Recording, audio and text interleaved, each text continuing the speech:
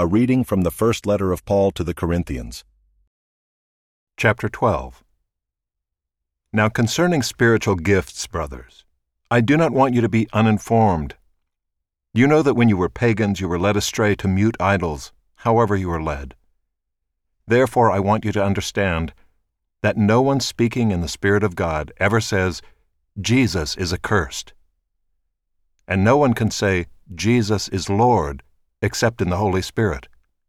Now there are varieties of gifts, but the same Spirit. And there are varieties of service, but the same Lord. And there are varieties of activities, but it is the same God who empowers them all in everyone. To each is given the manifestation of the Spirit for the common good. For to one is given through the Spirit the utterance of wisdom, and to another the utterance of knowledge according to the same Spirit. To another faith by the same Spirit. To another gifts of healing by the one Spirit. To another the working of miracles.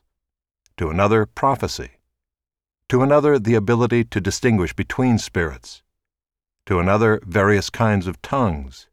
To another the interpretation of tongues. All these are empowered by one and the same Spirit, who apportions to each one individually as he wills. For just as the body is one and has many members, and all the members of the body, though many, are one body, so it is with Christ. For in one Spirit we were all baptized into one body, Jews or Greeks, slaves or free, and all were made to drink of one Spirit. For the body does not consist of one member, but of many. If the foot should say, because I am not a hand, I do not belong to the body, that would not make it any less a part of the body. And if the ear should say, because I am not an eye, I do not belong to the body, that would not make it any less a part of the body. If the whole body were an eye, where would be the sense of hearing? If the whole body were an ear, where would be the sense of smell? But as it is, God arranged the members in the body, each one of them as He chose. If all were a single member, where would the body be? As it is, there are many parts, yet one body. The eye cannot say to the hand, I have no need of you, nor again the head to the feet, I have no need of you. On the contrary, the parts of the body that seem to be weaker are indispensable, and on those parts of the body that we think less honorable, we bestow the greater honor, and our unpresentable parts are treated with greater modesty, which our more presentable parts do not require. But God has so composed the body, giving greater honor to the part that lacked it, that there may be no division in the body, but that the members may have the same care for one another. If one member suffers, all suffer together. If one member is honored, all rejoice together. Now you are the body of Christ, and individually members of it. And God has appointed in the church first apostles, second prophets, third teachers, then miracles, then gifts of healing, helping, administrating, and various kinds of tongues. Are all apostles? Are all prophets? Are all teachers? Do all work miracles? Do all possess gifts of healing? Do all speak with tongues? Do all interpret? But earnestly desire the higher gifts. And I will show you a still more excellent way. Chapter 13. If I speak in the tongues of men and of angels, but have not love, I am a noisy gong or a clanging cymbal. And if I have prophetic powers, and understand all mysteries and all knowledge, and if I have all faith, so as to remove mountains, but have not love, I am nothing. If I give away all I have, and if I deliver up my body to be burned, but have not love, I gain nothing. Love is patient and kind.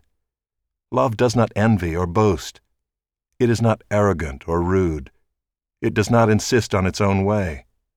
It is not irritable or resentful. It does not rejoice at wrongdoing, but rejoices with the truth. Love bears all things, believes all things, hopes all things, endures all things. Love never ends. As for prophecies, they will pass away. As for tongues, they will cease. As for knowledge, it will pass away. For we know in part, and we prophesy in part. But when the perfect comes, the partial will pass away. When I was a child, I spoke like a child. I thought like a child. I reasoned like a child. When I became a man, I gave up childish ways. For now we see in a mirror dimly, but then face to face. Now I know in part. Then I shall know fully, even as I have been fully known. So now faith, hope, and love abide, these three, but the greatest of these is love.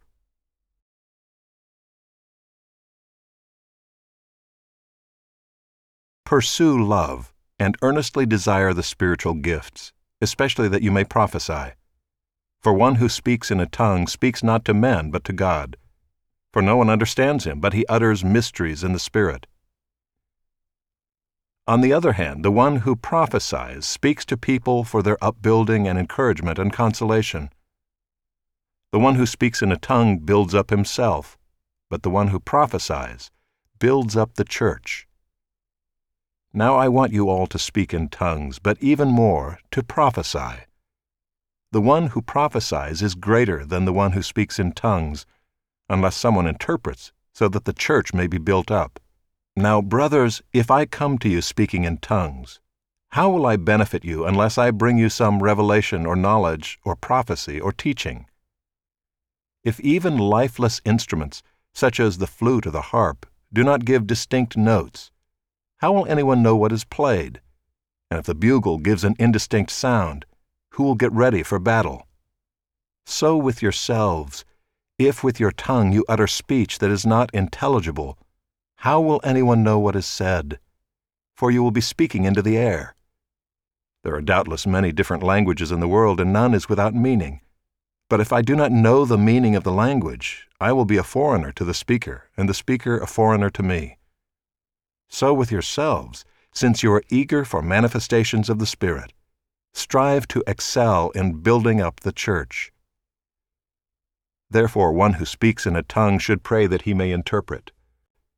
For if I pray in a tongue, my spirit prays, but my mind is unfruitful.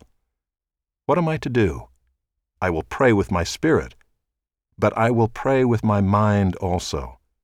I will sing praise with my spirit, but I will sing with my mind also.